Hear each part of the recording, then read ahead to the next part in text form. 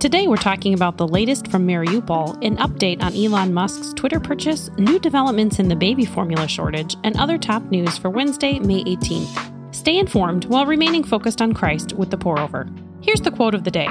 The Word of God and the grace of Christ in the promises are our daily support and the constant nourishment of our souls. Isaac Watts.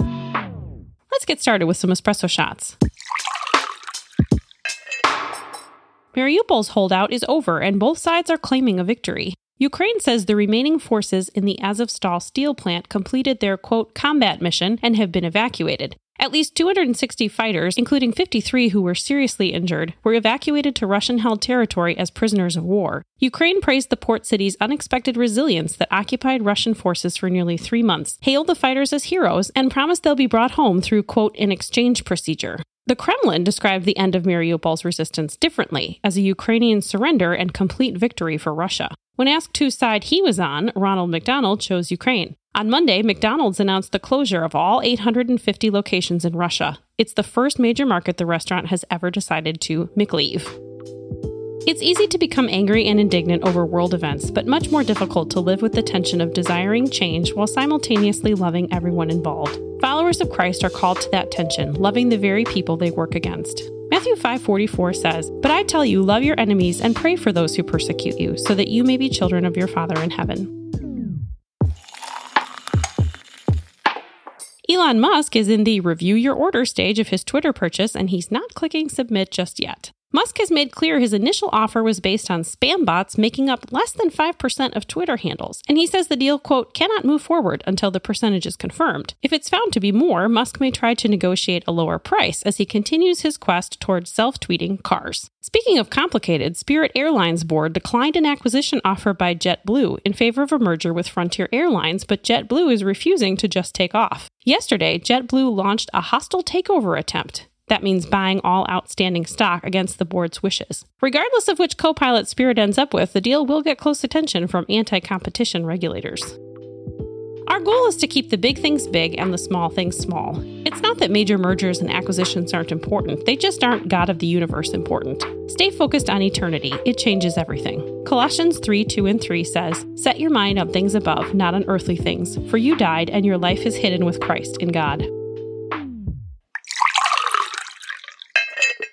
Abbott reached a deal with the FDA on Monday to reopen its Michigan plant and begin pumping baby formula back onto empty store shelves. In another episode of Why Is Everything Out of Stock, a trifecta of issues spawned the shortage, including a recall of Abbott-made formula, supply chain issues, and strict regulations. There are only 4 authorized manufacturers of baby formula. An investigation between Abbott, the FDA, and the CDC found, quote, no conclusive evidence to link Abbott's formula to the illnesses that prompted the recall, but the FDA will closely monitor the newly reopened plant. Manufacturing can resume in 2 weeks, but the product won't hit the shelves for another 6 to 8. Meanwhile, the U.S. is temporarily reducing administrative hurdles, but not safety standards, on formula imports, and the other 3 domestic formula manufacturers are increasing their production.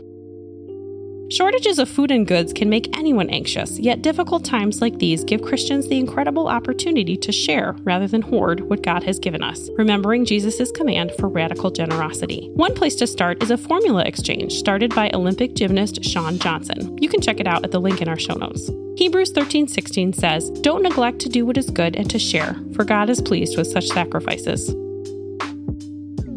This podcast is brought to you by the Beyond the Forum podcast. For 30 years, the Veritas Forum has hosted conversations that matter across different worldviews, and now they're working with PRX, that's the producer of This American Life and other shows, to create an amazing and much-needed podcast, Beyond the Forum. Past seasons have broached topics like being in community with folks with whom we disagree, artificial intelligence, science and God, and more. Now in Season 3, they're tackling how we can be better people. Listen to episodes on growing in virtue, combating addiction, and designing a well-balanced life. If you're interested, you can search for Beyond the Forum wherever you listen to podcasts.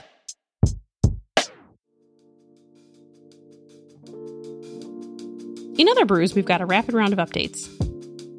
In a 6-3 ruling, the Supreme sided with Senator Ted Cruz and removed the limit on using post-election donations used to repay a candidate's personal campaign loans. Advocates say that these loans allow unknown challengers a chance at victory, while critics say donations going directly to a newly elected official sounds like a bribe.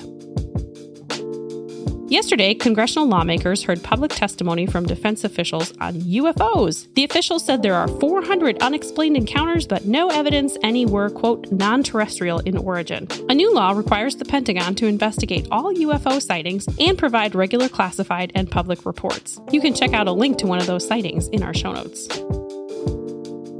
Parishioners at a California Taiwanese Presbyterian church are being heralded as heroes after they hogtied a gunman and held him in custody until authorities arrived. The shooting killed one person and injured 5 others. Officials report that the gunman, who was a U.S. citizen and a Chinese immigrant, was motivated by hatred for Taiwan. Get those Buzz Lightyear Band-Aids ready. The FDA has authorized Pfizer's COVID booster for children ages 5 to 11. They're citing waning immunity from initial jabs. Only 28% of children in this age group have received their first 2 doses, so there may not be a line at CVS just yet.